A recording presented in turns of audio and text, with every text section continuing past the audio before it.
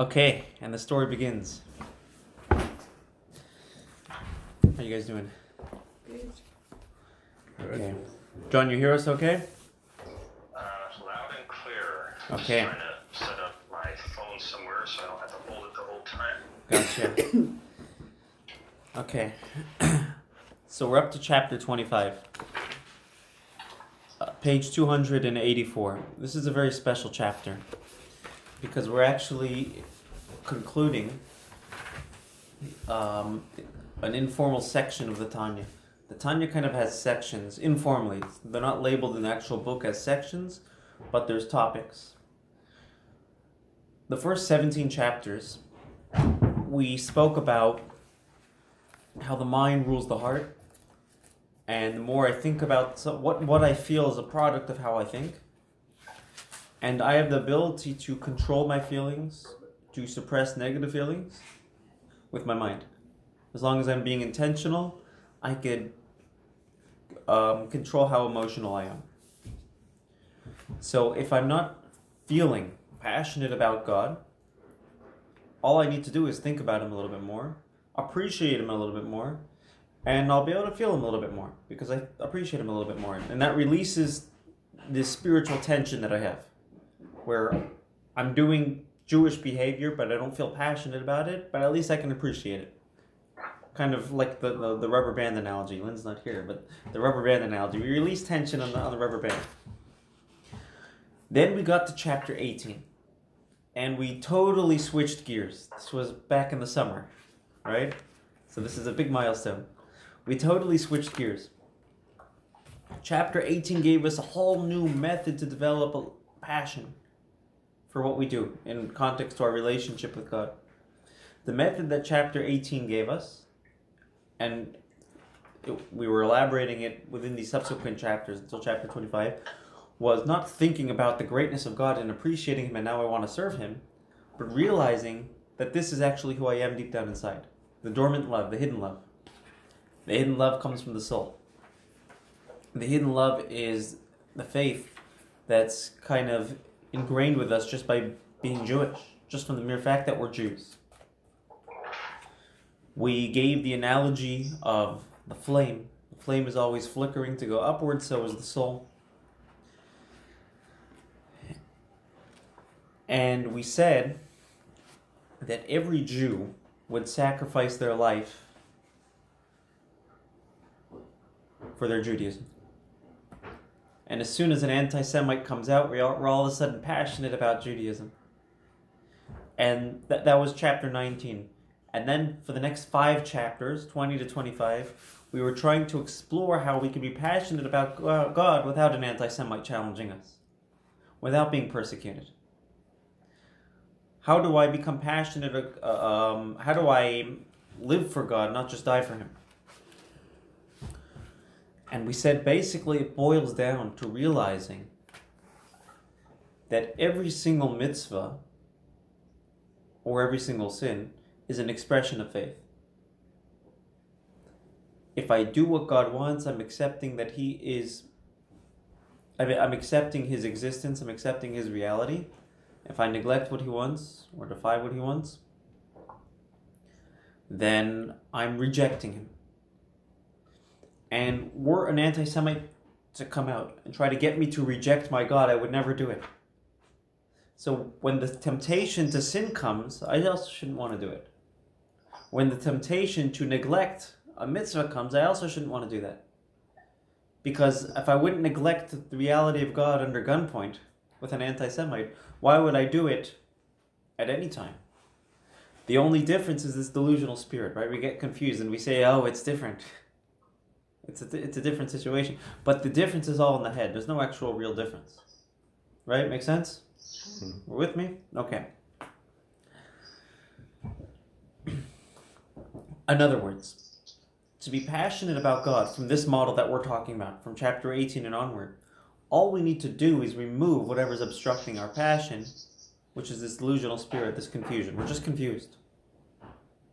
Why do we sin? Because we're confused. Otherwise, nobody would want to sin, right?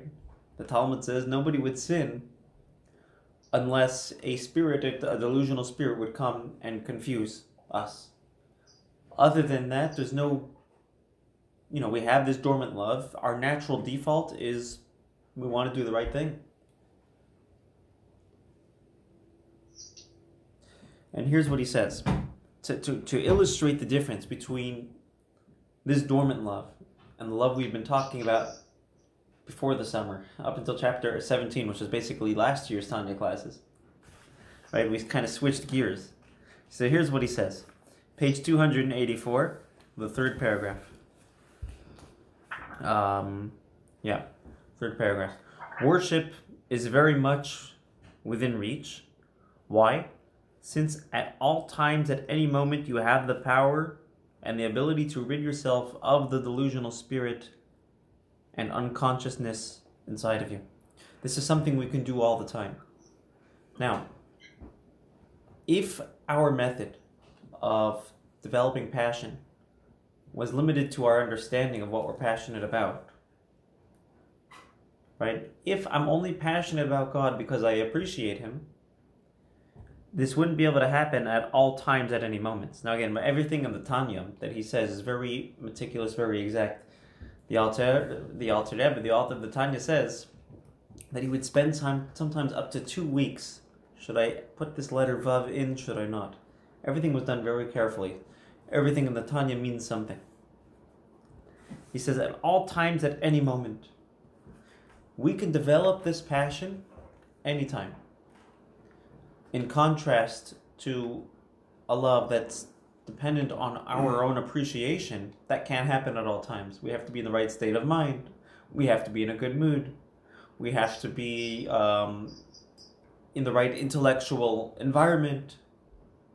But with this love, just realizing that this is what I truly want because I'm a Jew, and the only thing that's stopping me is I'm confused. I have this delusional spirit.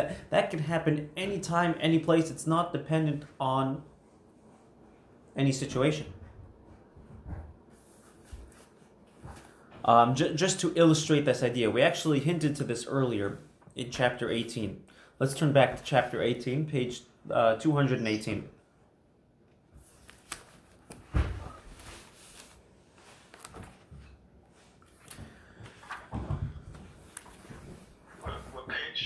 Page 218. So back on page 218, chapter 18, where we first introduced this dormant love, the Alter Rebbe made it very clear that this love has nothing to do with how we understand God. Right? When an anti-Semite comes and starts tormenting us, and all of a sudden we're passionate about our Judaism, it's not because we thought about how important it is and how valuable it is. It's more instinctual, right? Which means it's not an intellectual love. It's a dormant love. It's a love that's already there, that's brought. It has nothing to do with how smart a person is. You could have the greatest Jewish philosopher, and when God forbid, or if God forbid, an anti-Semite were to hold a gun to his head and say, denounce your Judaism, what's going to motivate him to be passionate about Judaism is not his understanding of Judaism. It's not his philosophy, but there's a feeling that's ingrained within us, within our souls. And here's what he says to illustrate this verse. Right? In a sense, we're all like fools when it comes to God, right? A fool just has faith. When it comes to God, we're all fools because it has nothing to do with our understanding. We can't understand God. The third paragraph on 218, as the verse states, this is from Psalms, from Tehillim, I was a fool without knowledge. I was an animal toward you. In other words, we had this simple instinctual love and joy, almost like what an animal has. Yet I was always with you. So here is how he explains the verse. In other words, it is precisely because I was a fool and an animal, using my faculty of faith and not reason, because I was being faithful rather than reasonable, that's why I'm always with you. Why am I always passionate? Why is my passion to God consistent? Or how can it be consistent? When I can stop thinking and just feel. That doesn't mean I'm unintelligent. It means I'm super intelligent. I'm not defined by my intelligence. But there's a deeper part of me. My appreciation of Judaism, my appreciation of who I am as a Jew, my appreciation of my relationship with God is not dependent on how much I value it. It's inherently valuable. By the way, this is a great model for any relationship. A relationship should be inherently valuable, not subjective to my mind, to my understanding. And the advantage to that, the consistency, right? If we flip back to 284, like he says, since at all times, at any moment, if we adopt this mode, we can develop passion. We can do it. Any thoughts? Sounds good. Controversy? Anyone? No? So you got to get to that feeling part, so that you can achieve it. If you over intellectualize things, then you lose it. Exactly. I'm not. In other words, my Judaism is not defined by how much I understand. Yeah. Because then some people would be more Jewish than others, and it's more black and white than that. You got to feel it and not intellectualize everything you do. Exactly. Now, it's not just an emotion. That feeling is there because it's there. Because there's a deep connection.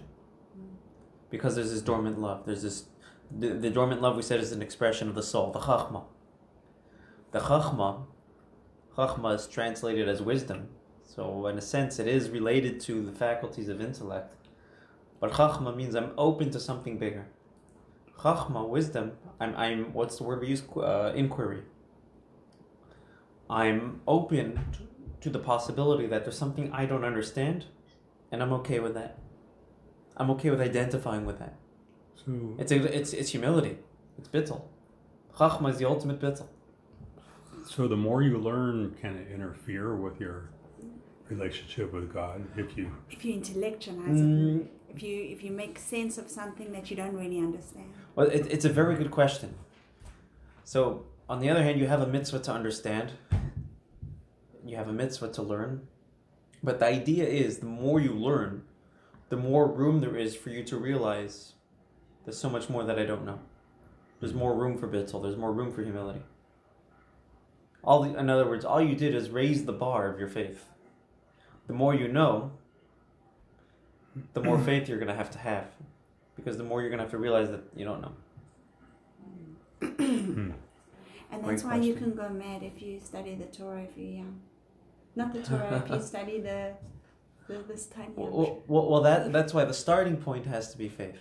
When the Jews received the Torah on Mount Sinai, they said, Na'aseh v'nishma, we're going to do it, and we're going to ask questions. And asking questions, understanding is an important part, but it shouldn't be dependent on that. There's a certain acceptance just because it's true, because we have this faith, and our understanding will complement that in many ways. One of the ways it will complement that is allowing room for faith, intelligent faith, rather than just default faith. A person could have faith just because they don't understand. And a person or they're scared. Or out of fear, but a person can get it, can understand it, relates to it intellectually, emotionally, and can still let go and say, that's not why I'm doing it. I'm doing it because it's real, not because I understand.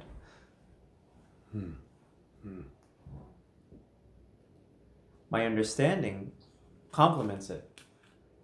God wants us to engage our heart and mind, not just to be robots.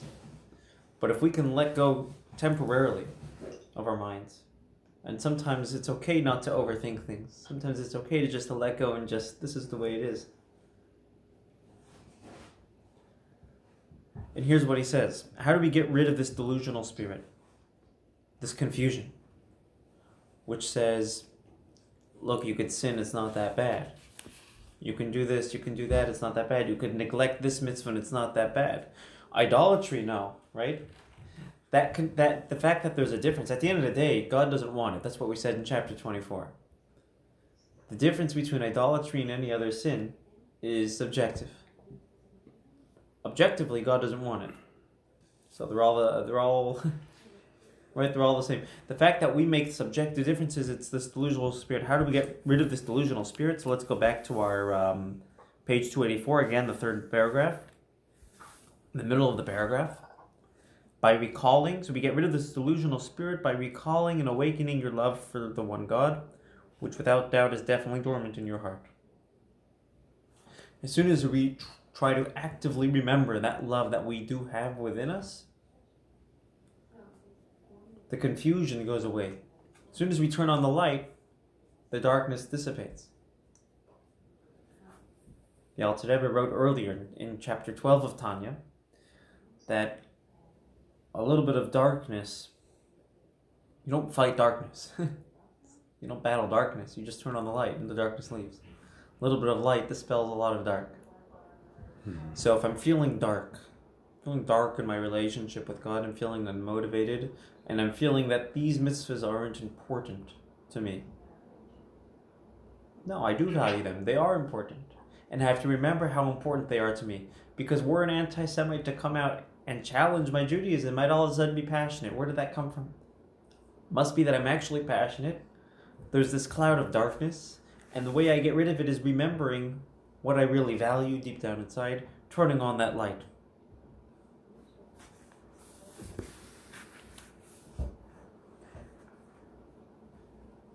And as he says actually in chapter 14, he says, actively tell yourself. He says, have a conversation with yourself and tell yourself, hey, I don't want to be a fool.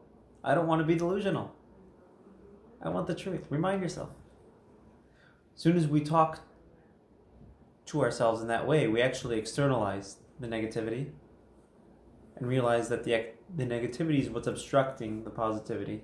It's not that we're negative. It's not that we're unmotivated. There's something obstructing us.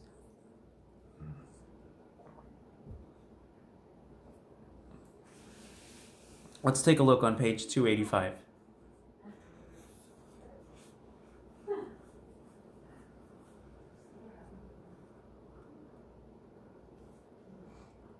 He defines this dormant love again, redefines it in context. This will be again the third paragraph on 285. Namely, that you love God so much that you don't want to be separated in Him. You don't want to be separated in any way from His non-dual oneness. The essence of God is His oneness, right? We said God is omnipresent because God is one with the world, one with existence. Everything is an expression of Him. Just like the sun, or the example we gave, if you had the opportunity, $100 might be valuable, but if you compare those $100 to a minting machine that can print those $100, that $100, the machine is infinitely more valuable, right? And the example is word, speech. You say something, but compared to your ability to speak, not what you said, but your ability to say those words they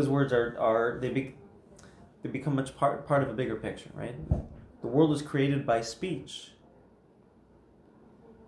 because it's part of something much bigger, compared to God's ability to create unlimited, to speak whatever He wants. The world has almost a negligible existence, but it's not negligible because it's part of something much bigger. The world has a godly existence.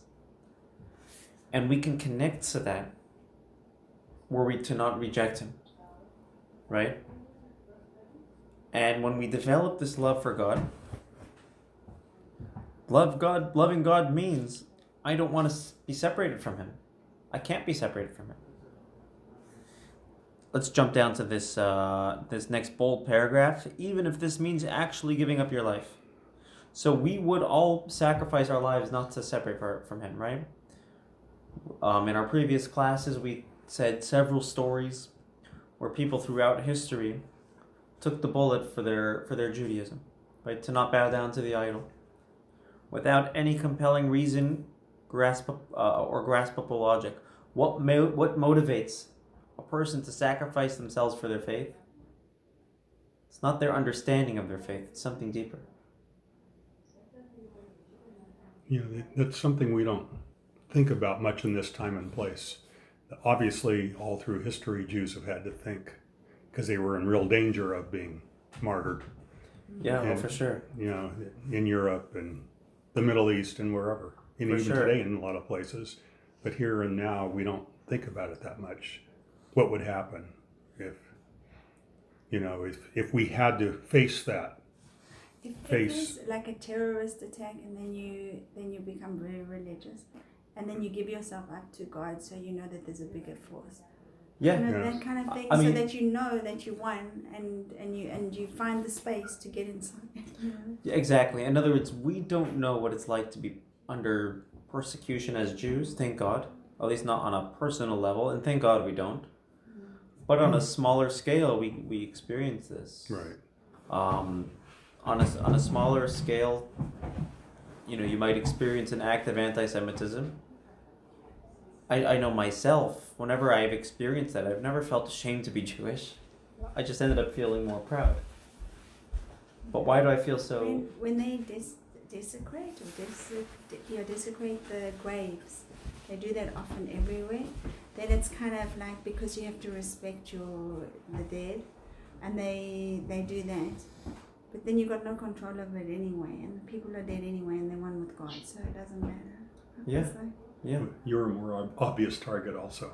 Okay, that's also true. But there's times where something negative happens in the Jewish world. Mm-hmm. You know, something in Israel or whatever it is, God forbid. We feel more proud about our Judaism. We feel like we need to stand up for our Judaism. We feel like, hey, I'm representing something bigger. I'm part of something bigger. And the whole goal here is, how do we get to feel that we're part of something bigger without it being tragic and dramatic? just in regular day life. And that's where thinking about this comes from. If I were to remember that if, God forbid, I were under persecution, I would stick with my faith very strongly. And it wouldn't be intellectual, it would be instinctual. Something deeper than intellect. What would motivate me would not be my understanding of Judaism, right? It's not that I read the Torah portion this week, okay, I'm in. No, I'm in. And I'll read the Torah portion too, but that's not what's getting me. In other words, we don't need, I'll tell you as a Chabad rabbi, and the Rebbe's approach was generally not getting into philosophical debate with people, trying to convince people that Judaism is, this is who you are, you feel it, I feel it. Now let's study. Let's learn about who we are. I'll tell you a story. Dr. Velvel Green. You heard of him? Yeah. Dr. Velvel Green was a scientist. I forgot what type of scientist. He was some sort of rocket scientist. I don't know what he was. Some sort of scientist. Physicist or something. He was some sort of scientist, physicist. Yeah, he was some sort of dude in Minnesota. And he was considered himself to be a very secular Jew, an atheist. And he somehow got connected with the Chabad rabbi of Minnesota, Rabbi Feller. He had he had a big connection with him. And he had a whole journey. His life was a big journey. Eventually he turned his life around, but it was a big back and forth in struggle. It was difficult, it was challenging, and there's tons of stories about him and his relationship with the Rebbe. He would write all of his philosophical questions and challenges to Judaism, to God, and all these different things to the Rebbe. And the Rebbe would, among other questions that he asked about life and whatever, the Rebbe would address his questions, but when it came to his philosophical challenges, the Rebbe totally ignored it. And he thought, this rabbi is not competent enough to answer me. That was his original thought. That's a good thought. It was only years later where he studied more. He learned more about what Judaism is. He learned more about who he is, his heritage, and he got to the point that he was actually going to send his kids to Jewish school. That's how far he got. He got to the point where he was keeping kosher and everything, and he wanted to send his kids to a Jewish school. And he writes a letter to the Rebbe informing him of this new life change, this new development that's taking place. He gets a letter back, congratulations, I'm glad to hear, together with an answer to all of his philosophical questions. You mean the Rebbe over the has years. taken so many years to actually write the answer? The Rebbe took many years, and he finally answered all of his philosophical questions. And he says to the Rebbe, I don't know if he wrote back to the Rebbe or if he spoke to the Rebbe in person later on, but he said, what's going on here? You clearly know you saw I was struggling. You clearly have the answers. You could have resolved everything. You could have resolved it all. Just answer me 10 years later. Why did you have to ignore me? You could have won much earlier. And the Rebbe's response is, I'm not here to win debates. I'm not here to win arguments. I'm here to inspire Jews. A Jew's commitment to Judaism, a Jew's connection to Judaism is not the fact that they understand it. Yeah. It's just who we are innately. And that's why he says every Jew is ready to give up is ready to sacrifice themselves, and there's no reason for it. It doesn't matter how intelligent or how knowledgeable you are or aren't. I guess I have an issue with it that he answered 10 years later. I don't know. I don't know if it was 10 or Right, what the number was. It doesn't matter, but it's like the principle behind it is this gentleman wasn't ready to commit to Judaism totally.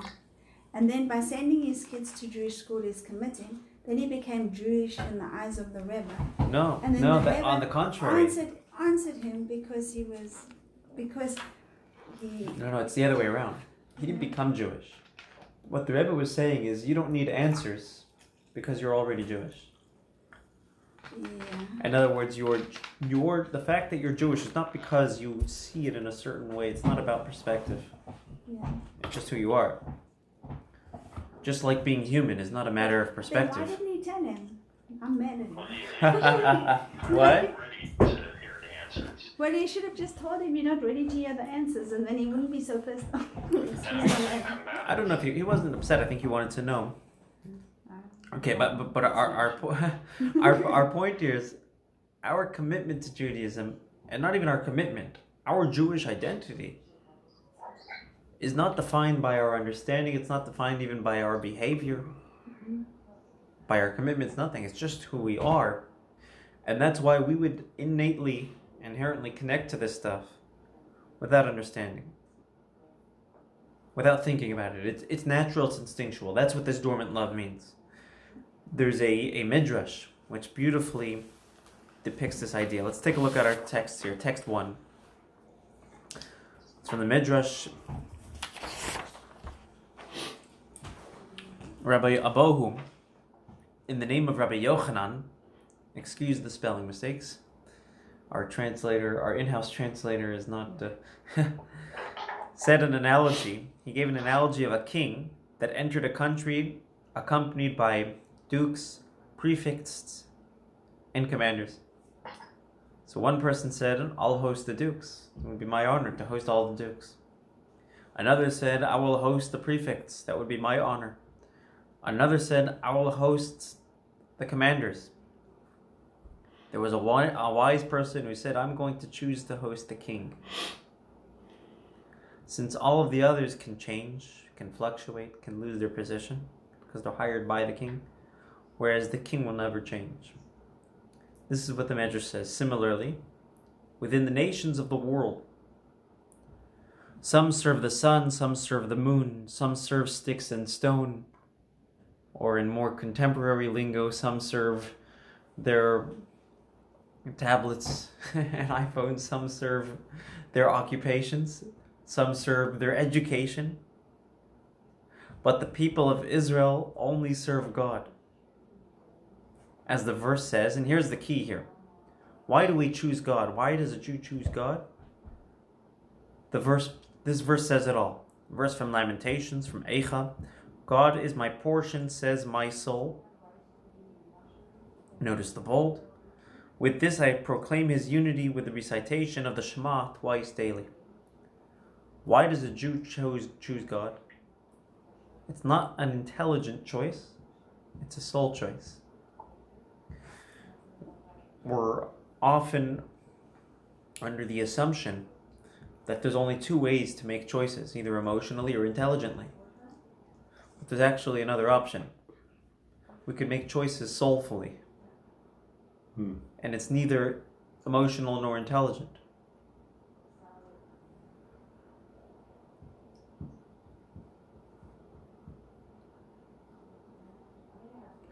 A Jew chooses God. God is my portion, says my soul. What motivates a Jew to choose God is not his intelligence.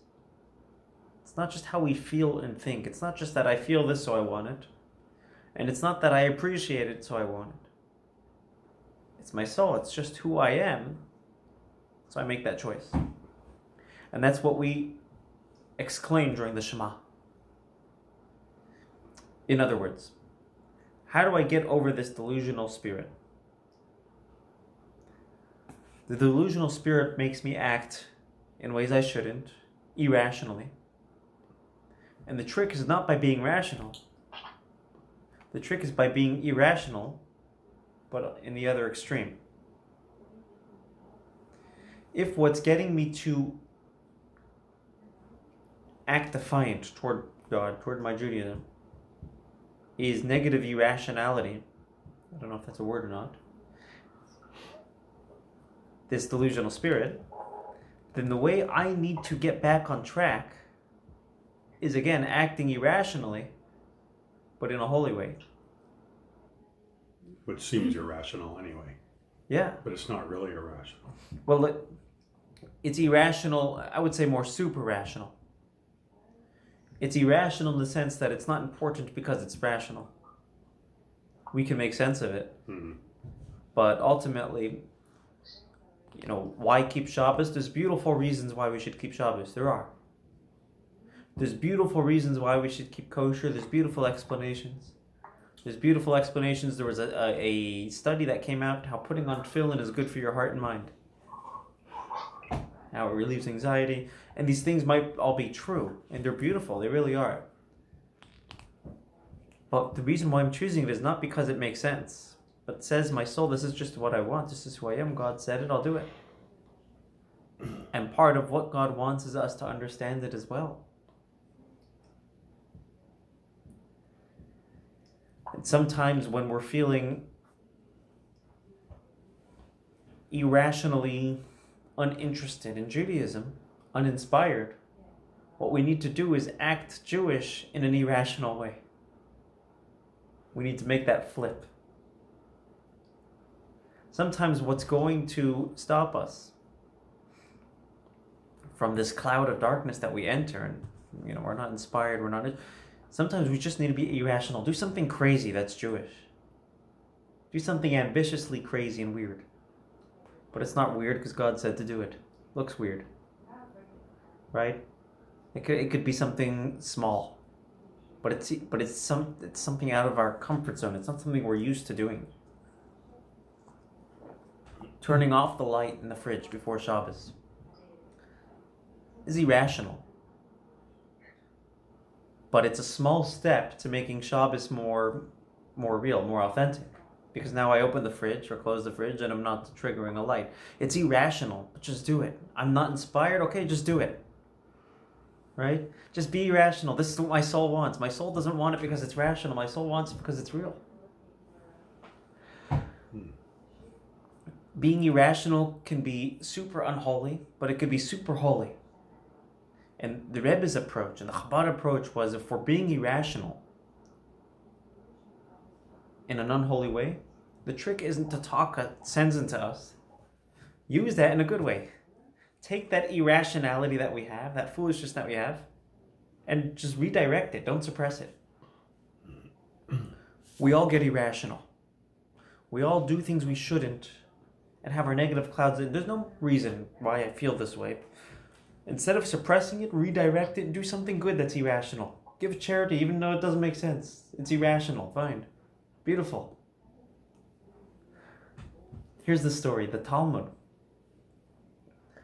talks about the mitzvah. There's a special mitzvah to dance at a wedding, to bring joy to the bride and groom. An important mitzvah. It's a very important mitzvah. And I danced at the last time. you took okay. There you go. You got it. To make a bride and groom happy at their wedding is a very important mitzvah, and the Talmud accentuates the beauty of this mitzvah and has a whole page discussing how different rabbis, what they would do. And there was the rabbi, one of the elders his name is Rabbi Shimon, the son of Yitzchak, would go on the dance floor. He would take 3 myrtles and he would start juggling them. Irrationally. Right? He didn't care what people thought of him. Now let's take a step back. Let's picture this. Imagine an old elderly scholar, old man, long white beard, long coat. You know, he has that regal rabbinic presence when he walks in the room. People rise. You know, he gives off that. You know, you might be intimidated by him a little bit. You see a little bit of reverence. You know, there's a big personality, a big scholar walking in the room.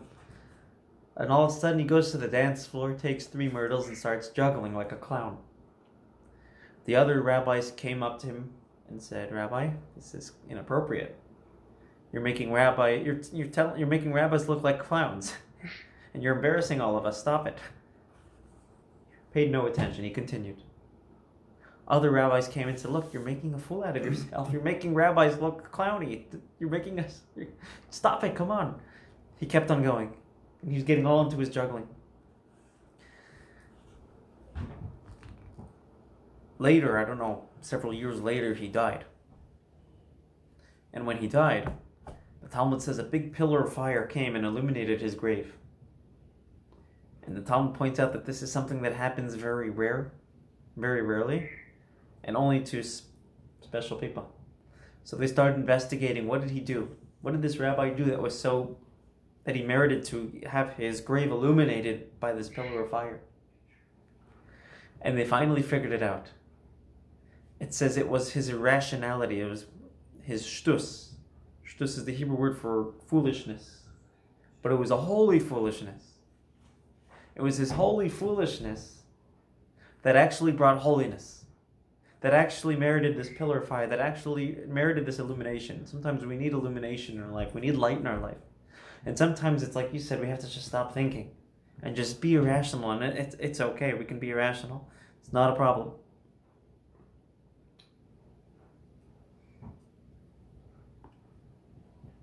I'm often irrational. There we go.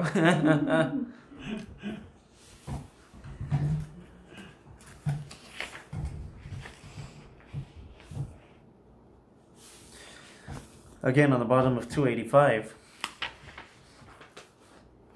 he says, if we can be irrational when it comes to persecution and choose Judaism over comfortability, we can be irrational and choose Judaism over temptation. If I have a choice, persecution, Judaism, right?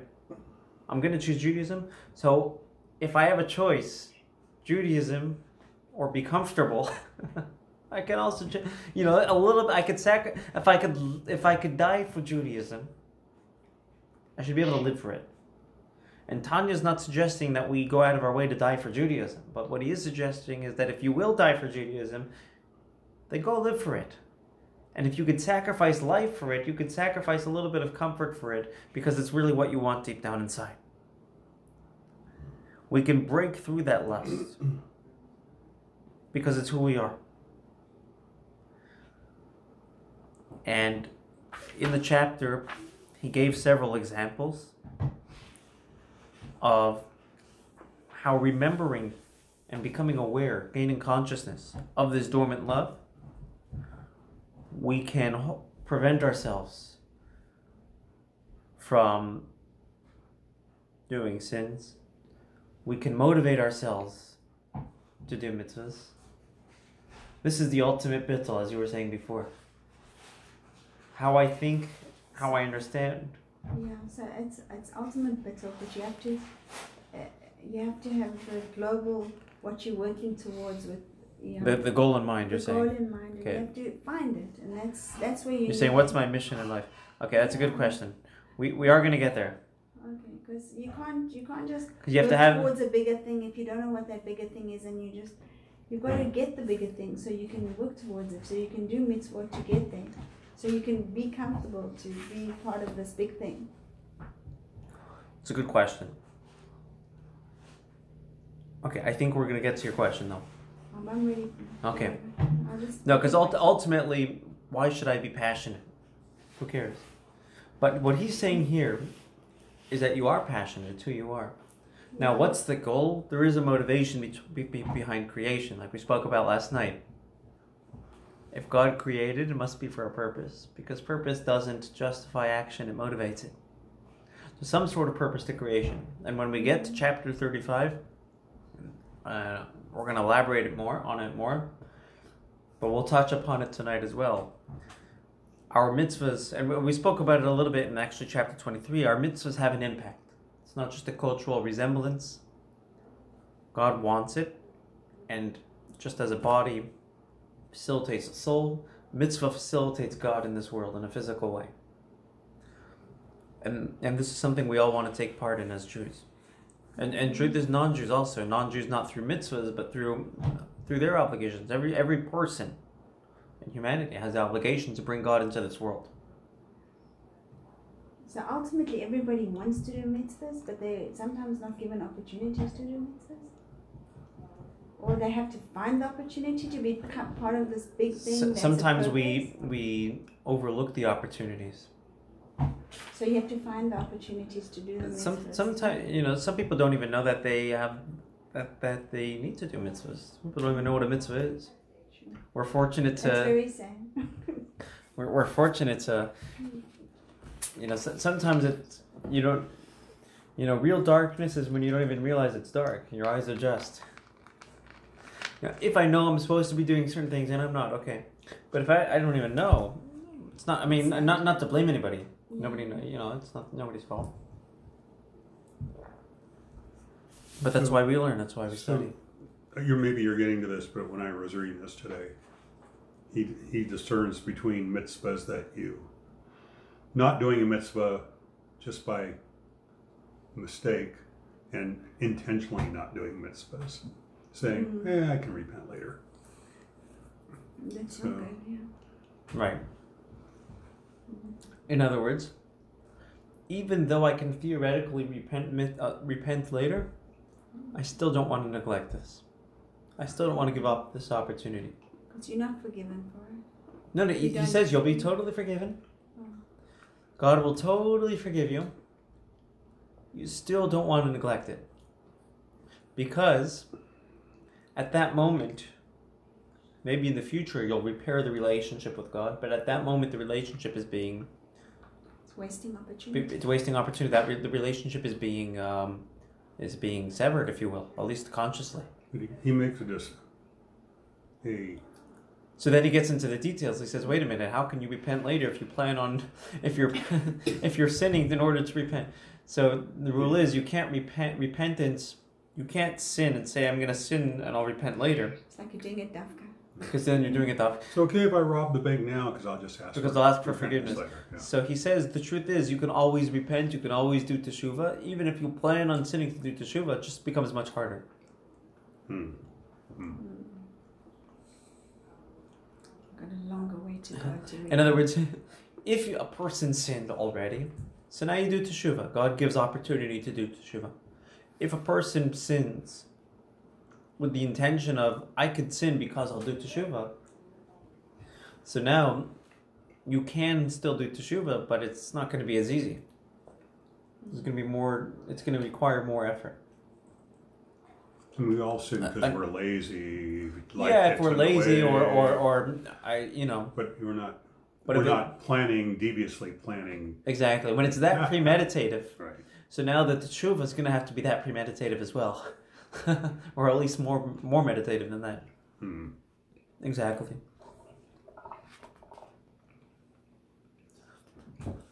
Ultimately, the only thing stopping us is our own selves. It's a delusional spirit.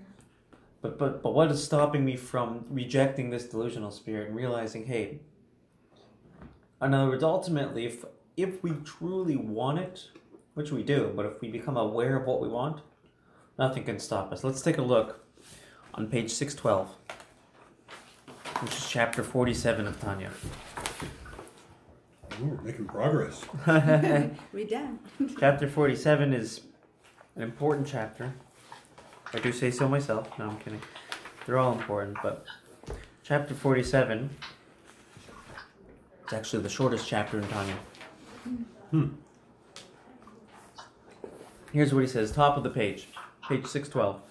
Nothing other than our will is holding us back from connecting our souls with God's oneness and light. Since if a person doesn't want to connect with him at all, God forbid he has the free will to do so. Like I had a rabbi in yeshiva, he said, I have good news and bad news and they're both the same. You can do whatever you want. And if we really want this connection, we can make it happen. But as soon as you desire godliness, accept it, pull it on yourself, just go for it. And say, God is our God, God is one. Right? The Shema. Shema Yisrael. Hashem Elokeinu, Hashem Echad, God is one. Reciting the Shema. Right? Sometimes we just need to be, sometimes, like we said, just be irrational, just do it because you want it. Again, will is not rational. The proof is, if you want something, and I try to talk you out of it, you're still going to want it. Because your justification, your explanation as to why you want it is merely a justification. It doesn't produce the will, it actually just justifies it. If I were to get into a philosophical debate with an atheist, You're wasting your time. I would be wasting my time and he'd be wasting his time. And it's not. Because if I were to get into a philosophical debate with a Christian minister, and they would explain based on the Bible and on the Talmud how Jesus is the real thing and how I'm doing it wrong, and intellectually he would convince me, I would still want to follow Judaism. It wouldn't stop me. Why? It's in your body, in your soul. Because it's my choice of Judaism is not intelligible. It's super rational. It's my soul, not my mind. My mind, I try to align my heart, mind with the soul. And even behavior with my soul. But the soul is the starting point. It's just who I am. This priest would be wasting his time. This philosophical atheist would be wasting his time because because I'm a fool. I just go for it. God said it, I'll do it. But it's good to listen and then show that you're strong enough to withstand that, and your soul's strong enough that it's established enough to actually handle that. Oh, 100%, yeah. I mean, it could add to the confusion as well, but... No, not if you're fixed in your belief. None of it. Not if you're fixed in your belief, then it won't. You won't. Well, you won't, because you know your foundations are good, so you'll be okay. So I mean, that's the bottom line. What we're developing here in these chapters is a strong underlying foundation. The whole chapters 18 to 25, is there to just give us this foundation that what makes me my passion for Judaism is not intelligible. It's soulful. Which means it's not going to fluctuate based on how well I understand. For the good and for the bad. So it has its drawbacks, has its pros and cons. It's not going to fluctuate based on the environment I'm in. It will produce the environment rather than react to it. It's stable. And what's important to realize is it's also joyful. This soul experience should be a joyful experience, otherwise we're doing it wrong. It's not supposed to be, you see the old rabbi walking around hunched, and he has this serious face as if he's being aggravated. Right? If you want people to think you're busy, just look aggravated, right? That's not holy. It's not a holy thing. Holiness is synonymous with joyousness. And that's how he could do the juggling. Exactly. This rabbi was able to. With himself. Exactly. He was able to be totally irrational. That's the soul. Be irrational and juggle because this is what they want. It's not about, lose the mind for a second. No, we'll come back to the mind. We'll come back to the brain. We're not going to be totally robots. Don't worry. But just for a minute, just let go. Do something crazy to express Judaism. To express your passion for Judaism. Something wild. Something where all your friends are going to go, look at this guy becoming all religious on it. But it doesn't matter what they say. It's just who we are. It's funny, we were willing to do that for our spouses when we were new, in the relationship. Let's go to the beach. That was out of nowhere, right? Let's go to the beach. Yeah, we can. We got to study. We have forget that. Let's go to the beach. Exactly. Right. Exactly. And by the way, why not do it for God if you're willing to do it for a spouse? For a spouse. And that might be why King Solomon describes the relationship with God as a relationship between man and wife. Because what motivates the relationship is not just your mere appreciation for one another, but some sort of internal bond. Exact. Beautiful analogy. That's a very good way to put it. Well said. Let's jump to page 294.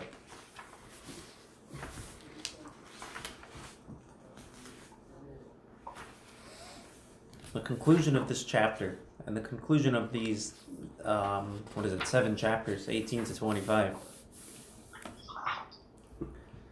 is we have to recite the Shema. Moses explicitly told the Jewish people who were entering the land of Israel that you're going to have to say the Shema twice, once in the morning, once in the evening. Because you're going to have to constantly remind yourselves God is one and this is who you are. This is part of who you are. Right? Self-sacrifice. And if you can sacrifice yourself for Judaism, you can live for it. And that's all the Shema. That's what the Shema all is. That's what a Shema represents. Right? Shema is the first prayer we teach our children when they begin to speak. Shema is the prayer that a person goes to the grave with. It's how we start. It's how we start our day. It's how we finish our day. The Shema is there to inspire us. We say the Shema, that one line, Shema Yisrael Adonai Eloheinu Adonai Echad. What do we say right afterwards? The Ahavta et Hashem Elokecha. You should love the Lord your God. As soon as we realize our relationship with Him, we're supposed to be inspired with love. It's supposed to inspire us. Which means, it's not sufficient. Before I say this, this is what he says. The whole purpose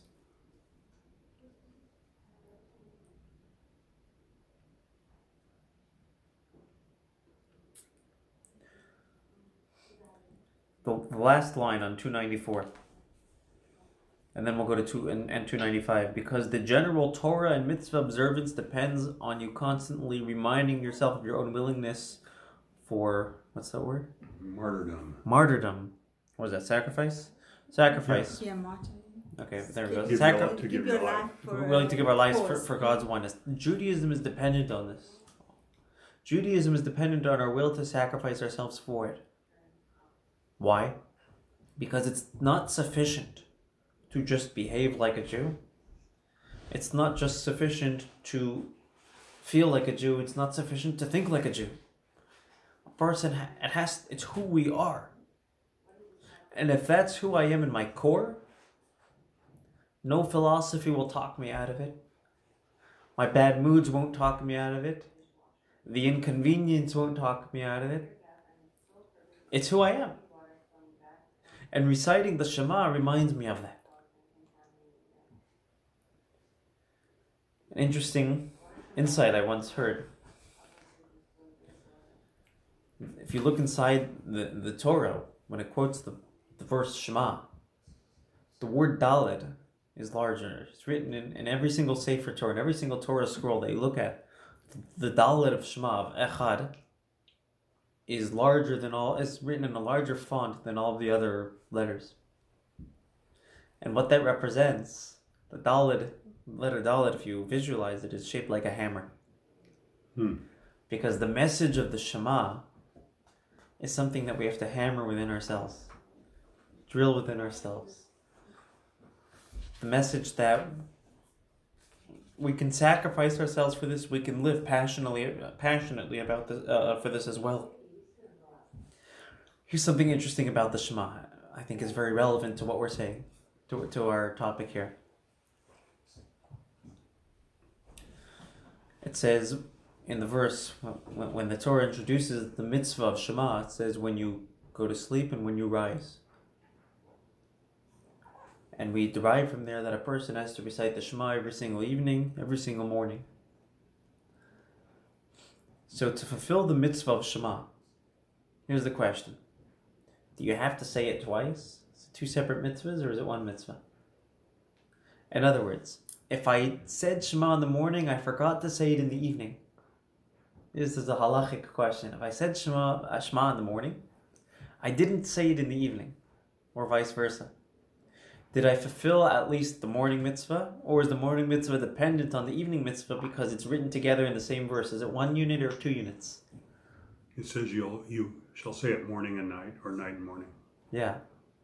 So does that make it 1 unit or 2 units? In other words, is it one mitzvah and I only get that mitzvah? I only do the mitzvah if I did it in the morning and the evening? Otherwise, I just did half of it? Or is it 2 separate mitzvahs? It doesn't matter. Make it 2 separate ones. Good for you. Well, it matters because if you only said it once, the question is... Then you're actually not doing... Then you might not be doing the mitzvah. What are your thoughts? Some Talmudic analysis here. We'll add some Talmud to our Tanya studies. What if you say it 3 times? And you What? overkill. Overkill, exactly. Then you're very happy.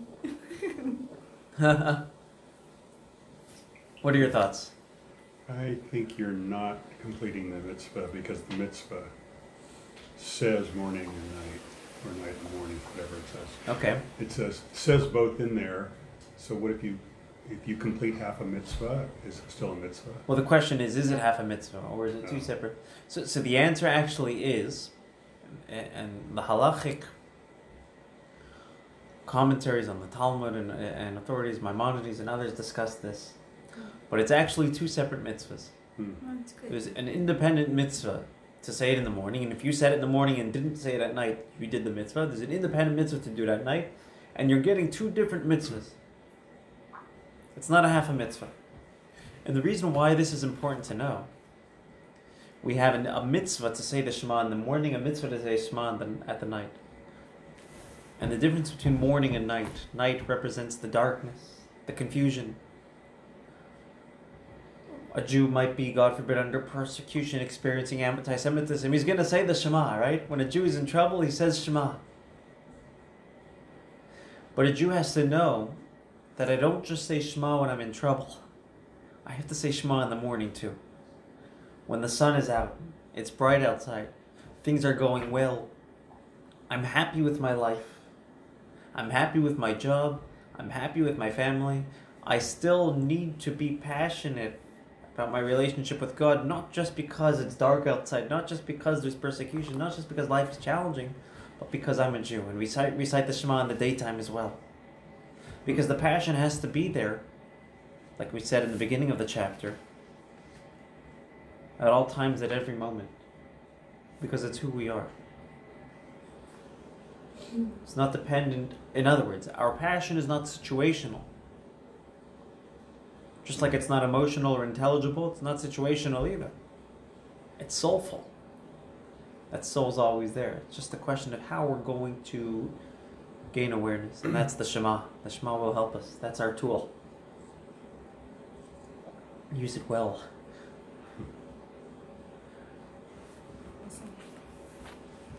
Yeah, sounds excellent. Yeah, that's my story. Sticking to it. Okay, I have a question. Yeah.